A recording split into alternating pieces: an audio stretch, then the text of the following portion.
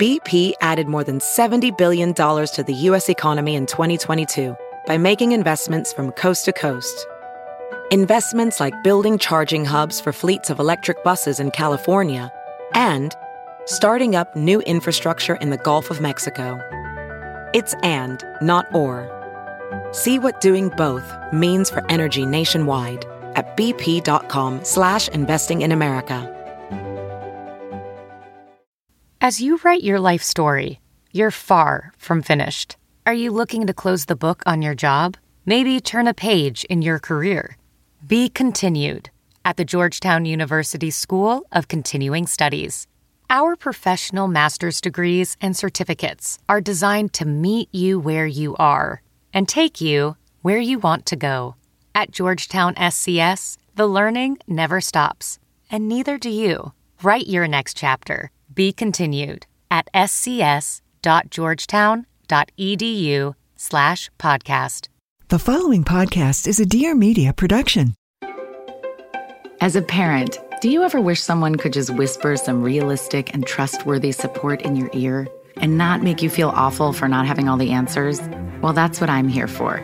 I'm Dr. Eliza Pressman, developmental psychologist, parent educator, clinical professor, and I'm a mom. My goal is to make your parenting journey less overwhelming and a lot more joyful. Please join me every Friday for new episodes of Raising Good Humans.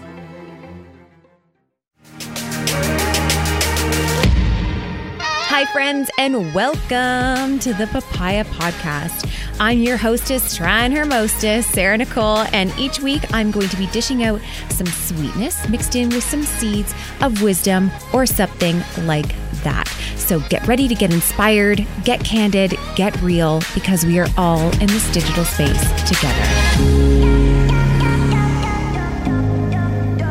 Hey everyone, welcome back. So today's guest is quite an amazing one. She was actually recommended by my manager, Sam, because she has such an incredible story. And I think that everyone really needs to hear it. So I was like, okay. And, things got busy. And all of a sudden, now here we are months later, and I am sitting with that girl so she can tell her story and so that we can all learn from it. This is the first time I will be hearing it firsthand. So all reactions will be genuine, and I'm just really excited to dive in. So please welcome Fallon. Thank you. I already forgot how to pronounce her last name. Fallon Farinacci. Fallon Farinacci. Okay. So you are from St. Catharines? Yes, originally from out west. I grew up in Manitoba. Really? Mm-hmm. Oh my gosh. Is Manitoba out west? Yes. Yeah. I kind of thought it was like in the middle. Well, for me, I've grown up saying out west. It's west to how we are. Middle, yes. Okay. I was like, what is that? Does that mean it's Midwest? Yeah. I feel like most of the time that's what it's kind of referred to as. I failed geography in high school. That's okay. That's who I am. Anyway, so you are a lot of things. You're a speaker, you're an advocate, and I don't want to give away all of it, but I just really want you to tell your story and explain how it's all happened that you are who you are today and what it is that you do. Okay. So I grew up in rural Manitoba in a community of 300 people. What? Oh, Everybody knew everything. Everyone knew everything. Everyone knew everyone. Oh, cool. It was a really close-knit community. It's predominantly Métis. So what does that mean? I'm Métis. So my indigenous culture is Saulteaux or Anishinaabe and French. Oh, wow. These are words, besides French, these are new words for me. I've never even heard that before. Yeah. That's so cool. Yeah. So Métis is from my father's side of the family. Okay. My father was a very proud Métis man. He was involved in our community. He was the president of our Southwest Métis Federation. Okay.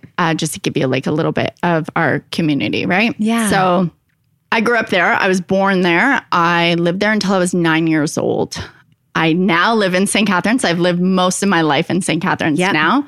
So I'll just jump right in, tear the Band-Aid off. At 9 years old, it was just before my 9th birthday in November of 1992. My mother was threatened from a man that we all knew. So what kind of a threat was it? He told her that she would not live to see her next birthday.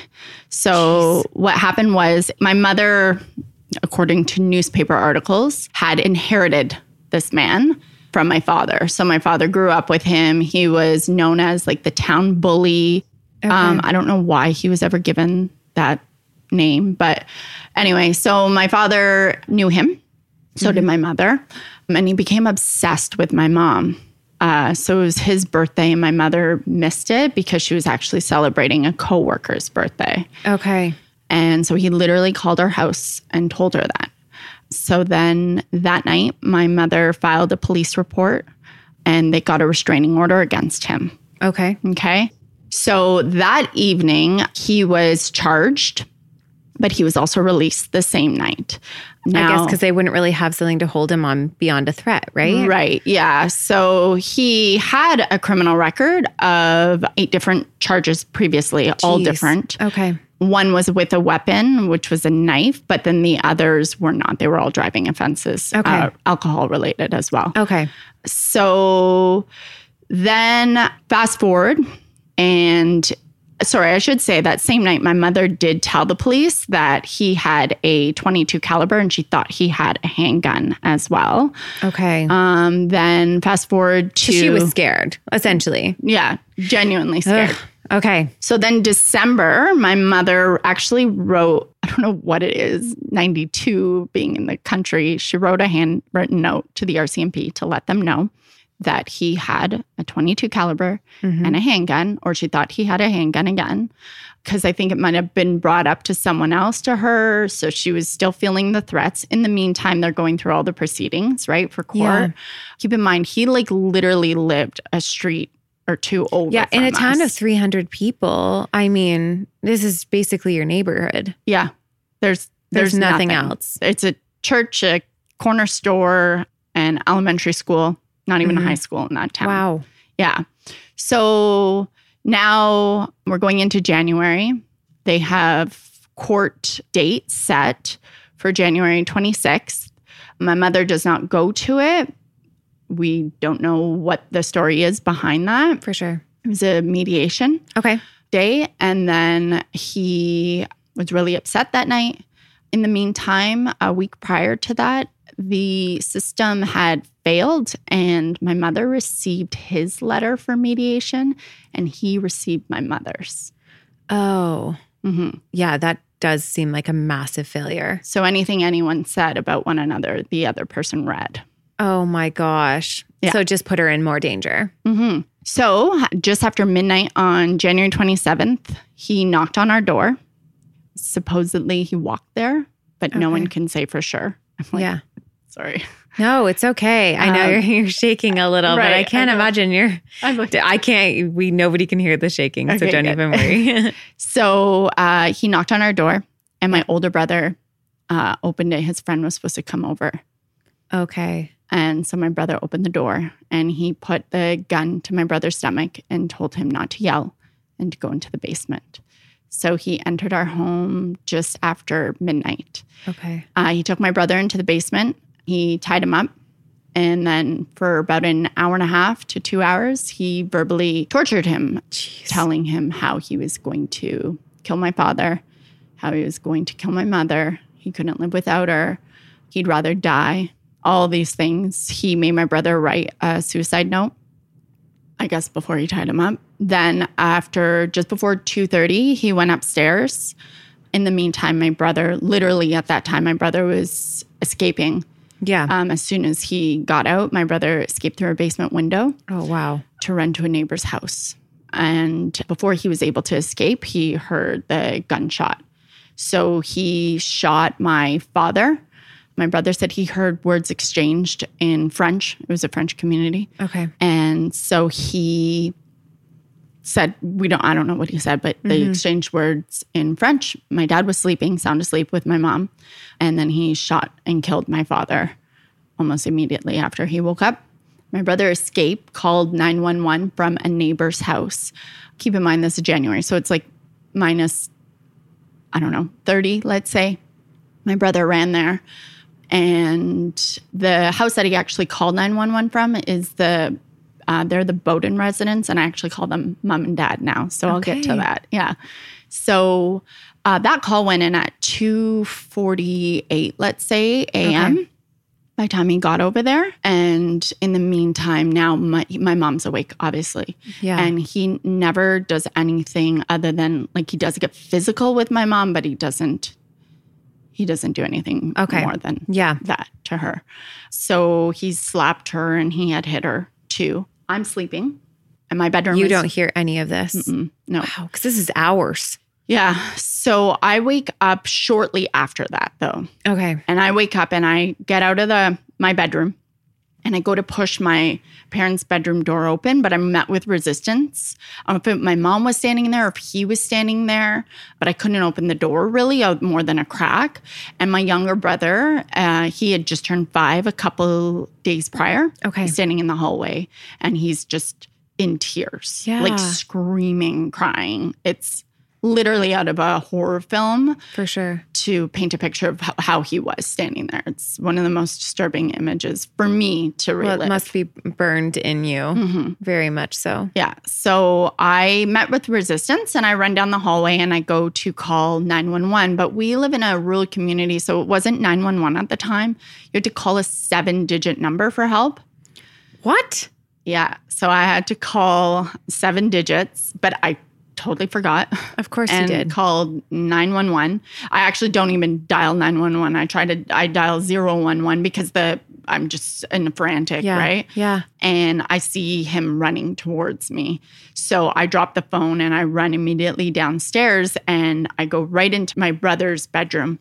And I'm thinking, where is he? What's going on? I don't even really know who it is. Like, I know this man. He's been in my house plenty of times. Yeah. He's given us gifts, like me personally, gifts before. So I'm like, who is it? You know, my mind's racing. I'm standing behind the door and I hear them come downstairs. And anyway, he tells my mom to find me. And he's flipping out because he can't find my brother. Right. Now I know why he's flipping out, right? Yes. So he can't find either of us. He finds me. Then he tells my mom that she has to find my older brother or he would make her choose which child he was going to kill, me or my brother. Oh my gosh. So now we're going through the house. I don't find my brother. He's gone. Yes, he's still at the neighbor's house getting help. Yes. So now in the meantime, they had called for police, for the RCMP to come at 2:45. The neighbor, Ken, who I call Dad, calls them back at 3:30 because it's probably about 3:30 now. And he calls them back and says, "Where are you?" And they say, "We're 5 minutes out. Okay. We're still on our way because there's no rural police and they're being dispatched from another town." This is wild. So we're waiting. But that initial call at 2:30 went to a 911 dispatcher. Okay. She then called a RCMP officer. He calls his superior to tell him what's going on, or I can't remember, the 911 dispatcher does. He says, go out to his I don't know how to really say it, the person below him. He tells him, go out, assess the situation, and let me know when you get there. And in the meantime, he goes back to sleep. Oh my gosh. He falls asleep. He doesn't get out of bed. He doesn't call his superior, which is supposed to at this point. You guys are hours in. They've known for quite some time. It's been, you're literally being held hostage and he fell asleep. He fell asleep. Okay. Cool. So at 3:45, the 911 3:45 now. Now. It's been 2:30 since your brother got to a neighbor's. Yeah. Oh my gosh. So 3:45, they call my mom, the house.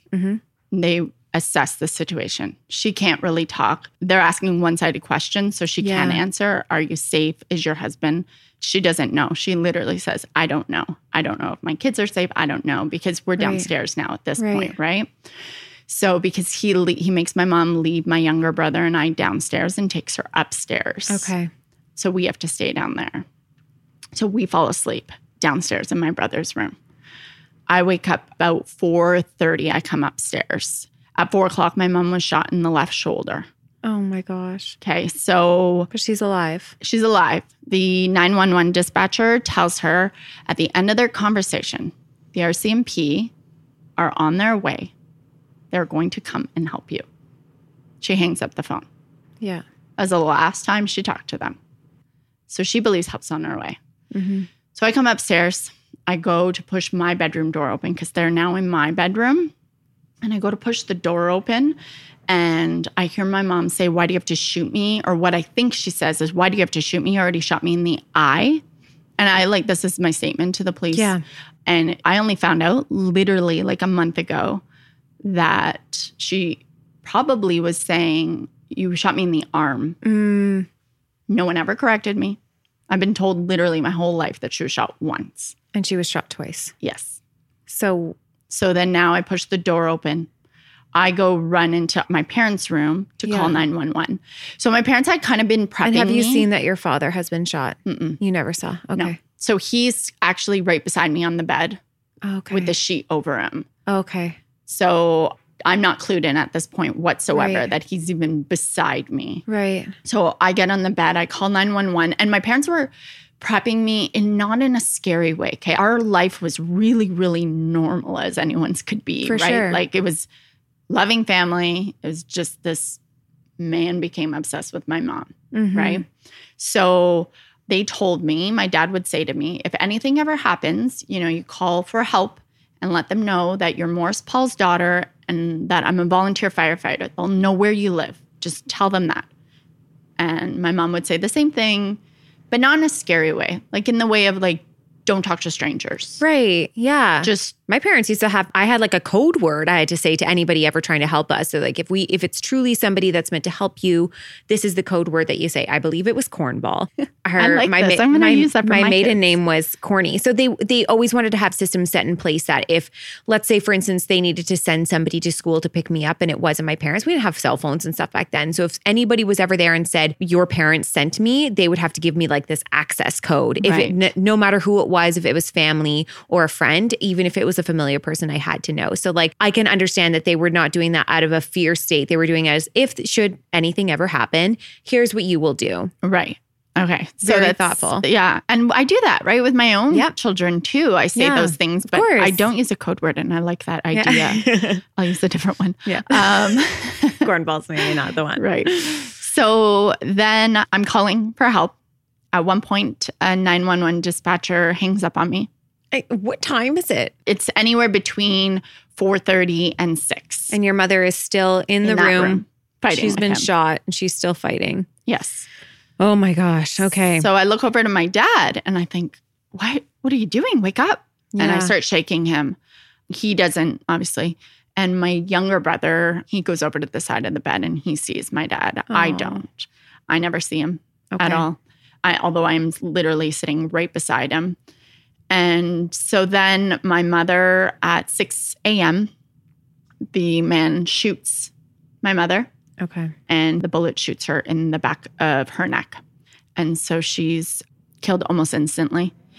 And so she's lying in the hallway right in front of me. I can see her. And so she just lies there. And I'm just calling for help, asking for an ambulance still. Yeah. I'm asking for 3 ambulances because I don't know where my brother is. Right. And I think he's in the house still. And yeah, there was several calls put in. And then I think, oh my gosh, what's he doing in there? They're in my bedroom.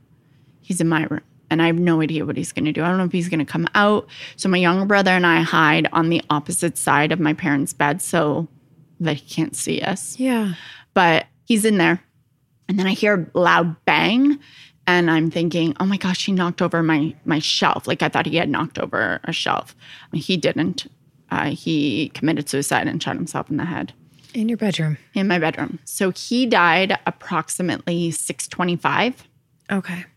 Now, the RCMP there's one RCMP officer, or two, I should say. I think it's one cruiser set up outside. At 5:30, they are now instructed by the RCMP officer who fell asleep. He tells those 2 officers to go get my brother from the neighbor's house and bring him to a town that's about 10 minutes away and bring him in for questioning. What? Mm-hmm. Yeah. So, okay. While we're being held hostage, they want to question my older brother. Oh my goodness. And then at 7:00, there is a officer who is brought to our house. Okay. At 7:15, the emergency response team comes. Oh, wow. outside of our house. 5 hours into this, they have arrived. At 7:15. Okay, so they had set up, I think, at like 6 or 6:30 in the town next to us. No idea why. We don't know why it was set up there, why it wasn't set up within our own town. There's a community hall. Yeah. They went to the fire station. It's not even that there was no police station at the other town. They just set up there instead. Have you ever gotten answers as to why? There's a whole inquiry into it. So that's why like I know a lot of the details. Yeah, for sure. From the inquiry.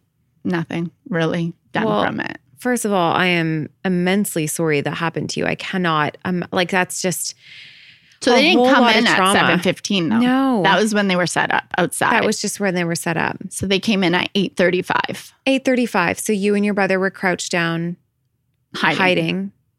Waiting for them to come in. How was your brother during all of this? Because you're now the older sibling. Do you remember at all? He was just beside me. I feel like we were both pretty quiet. Pretty numb at that point. Yeah, we didn't know what was going on, just more scared. At what point did you figure out what had happened? We got to the hospital in Winnipeg, and then they took us, after they like examined us to make sure we were okay and we weren't hurt, they took us into a room with her family. And that's when I finally got to see my older brother for the first time. I knew that he was alive. I knew he was alive. How old was he when that happened? He was just shy of his 18th birthday. Okay. So he was quite a bit older than all of you, but that's still, that's a lot to happen to one family. Right. And then they told us. And then they told you. And I said, right before they told us, I said, I'm not going to cry. Yeah. Why? I don't know why I said that. I have no idea. I just said, I'm not going to cry. And well, the minute they said it, I did. Yeah. Yeah. I'm so sorry. Yeah. So I know that you have become, like, so much has come from this. So much has changed in your life. Obviously, you were then like moved. Where did you and your family end up? So your siblings? I'll say he did one good thing before he killed himself. He allowed my mom to write a note. Oh my gosh. Yeah. So she knew she was going to die. Yeah. Okay. Yeah. Because he had her like explain where his state of mind was and everything too. Okay. So she wrote that she wanted us to come to St. Catharines because that's where my mother was from. Okay. We lived with my mom's sister. Okay. For about a year, I lived there. And then I moved in with my grandmother. My younger brother continued to stay there. Okay. My older brother was 18, so he moved off on his own. And I lived with my grandmother. I went back to St. Eustache. That's the little town that I'm from in Manitoba. Every single summer. Loved it. I would spend the whole summer there. So I just really wanted to be there. Like my heart always called me home. Yeah. I'll still say home. And my husband's like, this is your home. Yeah. I'm like, you know what? And he knows what I mean. Like, so I just has a place in my heart. Of course. And so then I moved back when I was 14. My aunt, my mom's sister, like essentially the middle of the day, but let's say the middle of the night, shipped me off without telling my grandmother, her own mother. Oh, wow. And let me go run away to Manitoba. Oh, my goodness. So, and I was not a troubled kid like that. I went, like she let me, I packed a bag and my grandma had no idea. And later we'll find out that the reason was, as long as I wasn't living at my grandma couldn't question anymore where my aunt was getting money from. Oh. So my aunt had went behind everyone's back. I found out. So this happened, I was 14. I did not find this out until my 18th birthday because she allowed me to pick her up. We were going to the bank and she told me on the way that she had spent all of our inheritance from my parents. Oh my gosh, no. Yeah. So she was, I guess because you were underage, that it would have been held in trust.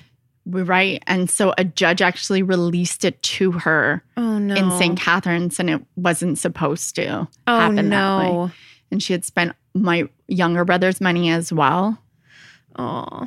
At the time she was going through bankruptcy. Okay. Like, Still. I mean, at the time when she told me. So she had already spent all the money. It's already gone. All gone.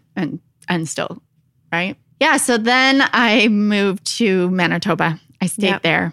I lived with some family. And then I moved in with who I call mom and dad now, Ken and Debbie Bowden. Bowden, like my Bowden? Like, is it same spelling?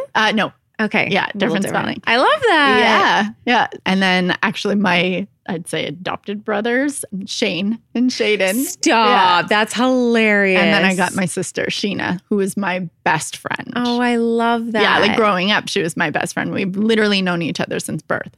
That is so incredible. How did it come to be that they ended up being mom and dad? Did they just take you in? They were my parents' best friends. Okay. They grew up with my dad. Like they literally were across the field from us where I grew up. Yeah. That's a house that Carson went to, my brother. Yep. They're just amazing people. And literally that was it. I started calling them mom and dad. I don't even know how long. I don't even think I lived there very long. And I started calling them mom and dad. That's very sweet. Yeah. So I'm so glad you had that. Yeah. My kids call them ma mère and père in French, grandmother and grandfather. Right. So yeah, they're my family. Remarkable. So then I lived there. I moved back when I was 18. My grandfather wasn't doing well. I wasn't going to stay. I was coming back literally because I was going to get my inheritance and then go to school. Yes. Right? And obviously things change. And then I lived here. I met my now husband. Yep. We started dating, and that's probably why I stayed, right? I didn't go back. And then when I was 20 years old, my life was rocked again. How can this keep happening? I'm like, are you kidding? Yeah. I thought this was done. No. So my older brother committed suicide. Oh my gosh. Was it, I don't even know I don't even want to ever say it's like from something like I believe that those who commit suicide, like there's so much mental illness existing there, but coming from so much trauma, was that what really, like, did he ever really recover? There's no way. Like for years, at the time I thought what so many people do, oh, he's doing drugs and it's drugs. You know, that's where his mental mind is. But you know what? I had Alexis Haynes when she was on my podcast, and she talked about the core of almost all addiction is trauma. So like people use drugs and alcohol to mask a pain. It's not like when you're treating an issue, like go to the root. Like the root of it is trauma. So it doesn't matter if he was using drugs or alcohol. He literally had his parents murdered, was held hostage, and wasn't heard when he needed to be. And that is a trauma that you carry. He was actually accused by the police of working with him because he escaped. Yeah. So that's why they were questioning him that night in the early morning. Instead of actually saving your mother. Yeah. So there was a whole inquiry to see if they could save my mother. I'm not that person to ever be like, oh, the police or, the system. But it's like, it's real. I'm only realizing as an adult, like how many times, I cannot tell you the actual number of failures that the system has had, not including failing my brother by not giving him the proper access to post-traumatic care. Yes. We were given like play therapy. I knew what they were doing. Yeah. I'm not going to, I need help. I didn't do that. I just played with the dolls like they wanted me to. Right. I was normal. You know what I mean? I'm like thinking, what did they think I'm going to do? Yeah, exactly. So, yeah. And did he still live back in Manitoba when all of this happened? My older brother lived in St. Catharines. Okay. So this is very local for you again. Yeah. So, and that was, honestly, that was the hardest for me. Out of it all. Yeah. Losing my brother. Oh, I could make sense in a strange way of my parents. I could pull a positive from it, trying to find. I know you don't believe like everything happens for a reason. That saying, it's a tool that I've come to be able to use. It's not that it gave me the tool to stop and think, okay, what if this didn't happen? Or what has come from it happening? This is my whole thing. I think what happens when people say everything happens for a reason, it causes a lot of like repeated trauma in the way that we think of the bad things that happen. But I really believe out of almost so many people and so many stories now, good comes out of everything. It can. It really, really can. And your brother, he sadly didn't get to get there. He didn't get to experience that. But you're doing something entirely different. How has it been for you? How are you using that trauma and that experience to make it something good? Like, how has it manifested into what you do now? So I was literally a year ago in January, I was sitting upstairs in my house working, and I came downstairs and I said to my husband, I said, I know exactly what it is. I'm just going to be me. Like, I'm talking about business, right? Like, I'm just going to be me. Yeah. And he's like, well, yeah, I thought that the whole time. I'm like, what? Why wouldn't you say that to me, right? So it was one of those things that I thought, like, I'm just going to be me, like who I am, like right to the root, like, right? Like, I'm going to go back to literally my roots. Like, I am Métis. That's who I am. I'm going to just start advocating and sharing more of who I am as a whole, right? Yes. So I started doing that, and literally it's, everything falls into place when you start to just open yourself up to it. And within a month, I had received a call from one of the commissioners to be a part of the national inquiry. Amazing. For the Indigenous people. Yeah. So I had actually testified back in 2017 in Winnipeg. Okay. So I had testified. So I had already opened up that door and shared my story. I've always been open with it and shared my story openly. This was a new level, right? Like, I would be a part of NFAC. So that was the National Family Advisory Circle. So I would get to actually be alongside other family members and really realize how I'm not alone. Of course. Yeah. And we do have a lot of Americans that are listening as well that might not understand what has happened in Canada. Can you speak into why the national inquiry happened and kind of like some of the history between Canada and the Indigenous people? Right. So there is a lot of history there. There's a lot of history. I love that they're actually teaching it in school now. When we actually went to go see, have you seen Frozen 2 yet? Yes. Okay. So we went to go see Frozen 2 and my kids and I were like sitting in the car afterwards, and my daughter just like, we started talking about how well they spoke into the Indigenous people and how we learned that they had actually like gone and consulted with them and stuff like that.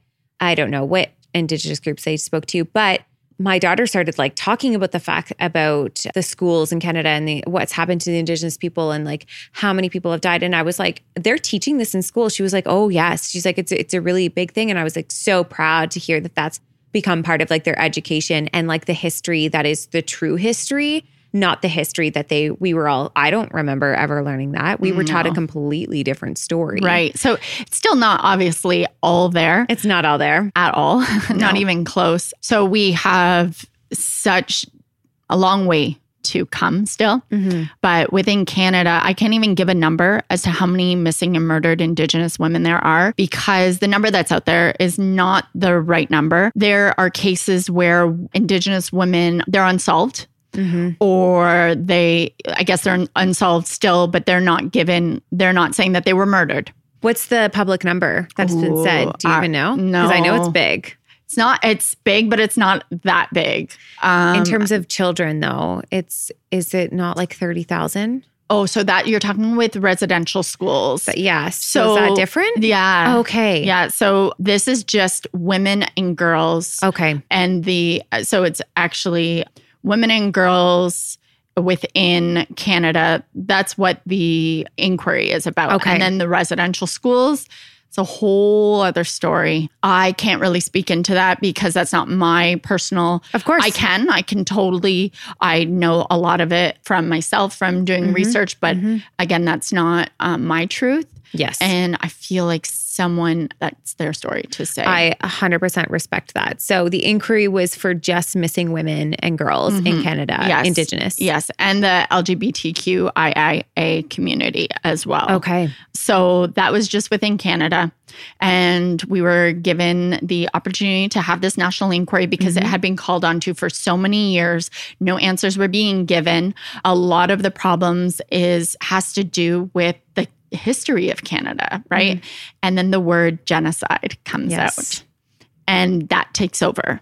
Yeah. And no one is listening to the calls of justice. There's 231 calls to justice. And everyone's so wrapped up in the media about this word genocide. At the end of the day, like, you cannot argue this. I feel that way. Other people might feel differently. But when you break it down, it sounds a whole lot like genocide. Yeah. Right? So, and I'm not a political person. I'm not going to get into that. It's I'm my not own either, but I personal still think that this is your right? story. And like, I think what people need to remember is we can't really deny the privilege that we have in the history that has brought us here. And it's not saying that Canada as a whole is bad or that we're not making good from it now, but like there's a lot of things that have happened that were not so great. Right. There was a lot that happened. There's a lot of missing people. There's a lot of injustices. And I find over time, there's also been a lot of like opinions that have happened around like Indigenous communities and stuff. Like, in your opinion, what are some things that are so falsified in terms of like Indigenous communities? Oh, I've heard it all. Like, there's just like I've heard some, but I haven't lived it. So I wouldn't even want to like speak into it. Right. So within my own community, I'd like to say like quote a white person saying like, oh, that Indian, and saying dirty Indian, or that everyone's drunks. Yes. Or, oh, that I've heard it all. The native is coming out in you. You know what I mean? Oh, yeah. So like, and I lived in a Métis community, you know? So, and then also like the jokes are there, and it's, you know, now it's normal to hear those jokes, but why is it normal? Why you know, is it I just normal? ask those questions, and yeah, like even the language, right? Like I had done a post about the use of Aboriginal, and not everyone agreed with me, and that's fine. And then is Aboriginal good or bad? Like, that was, I don't know. I don't ever. Right. So same thing. So I've now learned Indigenous. Indigenous. Yeah. Cause that seems to be the more adopted word to use now. And Native is still in foundation names and stuff like that. So I just now, after having a conversation with someone who commented, I think it's just important that we use the language that person prefers. I 100% agree. I had an entire podcast episode with Jenny, and she was talking about a lot of the things around language. And like, we always want to justify why we've said things, but it's okay to be wrong. Like I have inappropriately used the word tribe. Like but until somebody said, you know what, that actually hurts those communities. Like they don't actually love hearing that. Or like spirit animal would be another one. And I was like, oh gosh, like didn't know. Now I have the chance to learn. Right. And I think that that's what's so amazing about human experience in meeting other people and hearing their stories is like, it is maybe important that we don't make jokes. And it is maybe important that we look at the history of like, let's not just like call like the Indigenous people like drunks and stuff. That's not what they are as a whole. They have a rich history in a lot of pain. And again, let's look at the core thing. There's a lot of trauma there. There's a lot of missing people. And I don't think that it helps anybody to call these communities drunks or anything less than the rest of society. They are people of worth. They were here first. And there's a lot of work to be done. There's a lot of work to be done. Yeah. And I'm just learning myself too, right? Because I was essentially ripped from my community. Yes. Even though I got to go home, I still didn't get to enjoy all the cultural things that I had grown up doing, right? Of course. So I had it all around me. Like I said, my father was very proud. And that was the other thing. When I was asked to be part of the National Inquiry and be on the Family Advisory Circle, I felt like a fraud. Because you were no longer living in that community anymore. And then also I kept reiterating, my mom wasn't Indigenous. Talk about imposter syndrome, right? But it doesn't matter. No, like because that your mother I only wasn't? realized this past year, I'm the child. I'm the girl in that inquiry, because I was the generation that should have been stripped of all cultural knowing. True. Right? So I would be the person that they so badly once wanted to no longer know a part of their heritage. And they, I mean the Canadian government. Yep. So I'm getting to learn all that now. And now I'm getting to teach that to my children, to other people. Yes. And I'm still learning too, right? Like, so I made that post. Makes you so beautifully unique though, because you've existed in both sides. Yeah. You're also a victim of a murder to your family. Your father, which was Indigenous, your mother was not.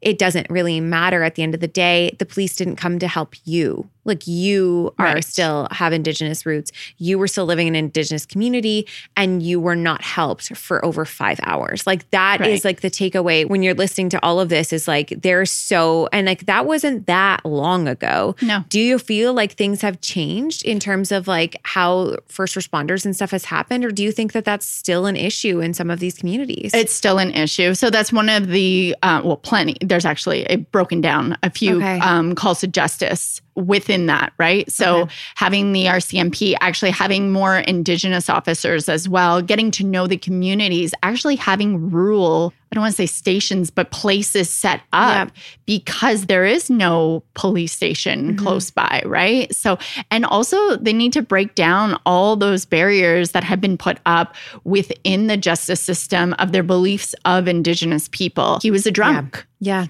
the man who murdered my parents, he was a drunk. He was a known criminal. But guess he murdered what? your father. He was Indigenous. Yes. So, it's just one of those things they want to say, just another one, right? So, and I'm not saying that obviously, but. No, but it's the same. I don't know if you follow Sean King on Instagram. He speaks a lot into the Black communities in the States and how basically even this week, there was a paramedic who was Black helping a white woman, and they basically arrested him for assault, and he was a paramedic helping her. Oh my gosh. The assumptions around race, we don't think that they're going to change people's lives, but they actually cause death and disruption in such huge, huge ways. And the more that we're willing to sit down and listen to the real truths around these things, you say yes, this man, he was Indigenous and he was a drunk, but that your father was also Indigenous and not, and he was the one who was murdered. Right. Let's be honest here. You were children that were held hostage by a man, but you were also the Indigenous. It's not that just because there's one doesn't mean that is all. That's really, really unfair. The same thing happened with the history and terrorism, right? How much racism happened in airports and stuff after that because it was blanketed across these entire communities. And it breaks my heart, right? It really, really does. And it takes a lot of conscious effort to unlearn a lot of the fear that media has instilled. Yeah, absolutely. It really does. Yeah. And it takes listening. It really does take listening and being willing to hear some of the uncomfortable things of our history and some of the uncomfortable things that are current, things that are currently happening, right? Yeah, but it's still being denied, which is still being denied. And I'm still learning, right? Yeah. Too. So it's one of those things that I'm trying to learn and advocate, but not push it down people's throats. No, honestly, I think that's the best way. There's been so much that I've learned throughout the years, and I think that everyone waits to be at a destination of I know it now, and now I can teach it. And the fact is, we're constantly humans that are learning, and we're learning from each other. And I think it's okay to in the process of learning, share that, share. Oh, I learned this today, and this is something new for me, or this is something I've just taken on. Who I was 2 years ago is not who I am today. And I'm okay with that because she wasn't aware. She didn't know what she knows now. And there's going to be things, I'm going to be a totally different person another 2 years from now. So are you. We're going to have so many conversations that change us and that help us and that lend it to our future selves, right? We are constantly evolving and changing if we're willing to be wrong and if we're willing to listen. Yeah. And I think that is at the core, I just really respect other people and their experiences. If somebody told me it actually hurts me when you use the word my tribe of people, I'm not going to use that word anymore. Or I might do it by accident, but I'm going to really remember to stop using. I'm going to break that habit. I'm going to make an effort to break the habits if I know those things are going to hurt. That's actually come up for me too. I've wondered that am I going to be too sensitive if I bring that up? Because then you question. I think I think it's all in the way that we approach everything. There's a lot of times that I've brought up social issues online, and I think it always comes from a place of, you know what, this is something that I've experienced. This is something that I've learned through, and now I'm sharing that experience with you. I think when we come online and we are you need to change this, and you need to do this, and you need to adopt this new narrative, that makes it really difficult as opposed to this is something I've adopted. This is something I'm doing. I've learned that there are people that are hurt by these words, and there are people who are hurt by me talking about a diet or talking about this and that. And I'm going to learn from it and I'm going to change. And I think in that shared experience, that's where people grasp from. You're right. I also have learned that. And I also have experienced that. I think it's just in the way that we use language online. Yeah. That makes it more approachable. But I also think that because you have such a voice in that space, that it's so important that you do speak, and that I don't know that you have capacity to for all of it. And I really encourage people, I don't think everyone has to be a speaker on everything. I don't talk about politics because it stresses me out. This is 100%. So back to saying everything happens for a reason type thing. I do. I feel totally comfortable knowing that I am their voice now. Yes. It's one of those things and I'm just coming into really advocating for proper post-traumatic care. Yes. For your brother's sake. For my brother, for myself, my younger brother. There shouldn't be a timeline on that. Why is there a timeline? And why isn't that readily available? I'm sorry. Post-trauma is literally the rest of your life. Your whole life. It's your whole life. I'm sorry. Counseling, therapy, that all needs to be easily accessible. Tell me about it. It just took me 6 months to get my daughter into a therapy session. It is not easily accessible and it's really, really difficult. And that's hard nowadays. It's hard. Like, I'm sorry. That's It like is. being told I'll get back to you in 3 weeks once the doctors talk. If you can get in for an appointment and then setting it up. That's what I've personally been told. Yeah. Like, it's like, that shouldn't be a thing. You know? It really shouldn't. No, I 100% agree. Mental health should be looked at just like physical health is. We can call and we can get in within 24 hours. Like, it should be really treated that way. Absolutely. And I really hope that because we live in a free healthcare system country, that hopefully that becomes more considered in the future. Like, I can only hope, right? I really only can. So I have to ask you, as we kind of like come to a close here, first of all, thank you for sharing your story. I know that that is like the tip of the iceberg for a lot of what you're doing. Thank you for giving me the platform. In that letter that your mother gave you, is there anything that you've really carried with you? And where did that letter ever go? I don't have the original copy. Yeah. She just said she loved us all.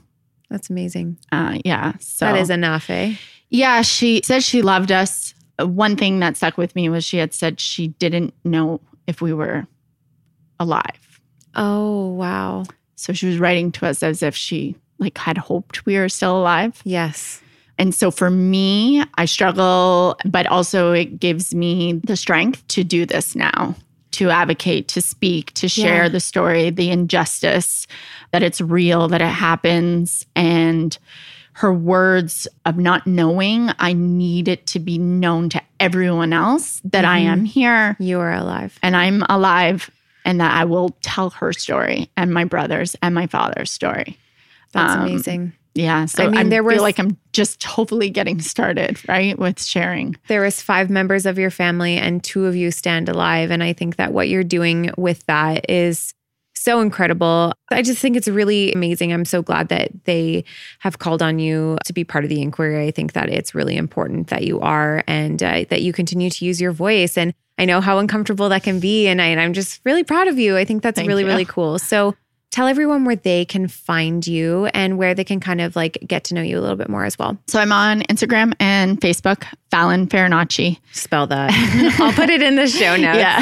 But it's Fallon. Yes, just like Jimmy. Just like Jimmy. Farinacci. And then I do have a website too. So it's fallonfarinacci.com. Amazing. She's also like an amazing mom of 3. So go and check her out. And I just really can't thank you enough for sharing your story. This is one of those that I think is going to stick with me for quite some time. And I hope it's done that the same for everybody else listening too. So thank you. Thank you. Well, friends, thank you so much for tuning in and listening to today's episode. For more information on this episode, check out the show notes or find us on Instagram at The Papaya Podcast. And if you loved what you just listened to or know somebody who would, please share it. Simply screenshot today's episode in the podcast app and share it to your Instagram stories. And don't forget to tag us. Last but not least, if you'd like to lend your personal support to the podcast, take a moment and leave a review on iTunes. We would be oh so grateful. Tune in next week for a fresh new episode of the Papaya Podcast, and we'll see you then.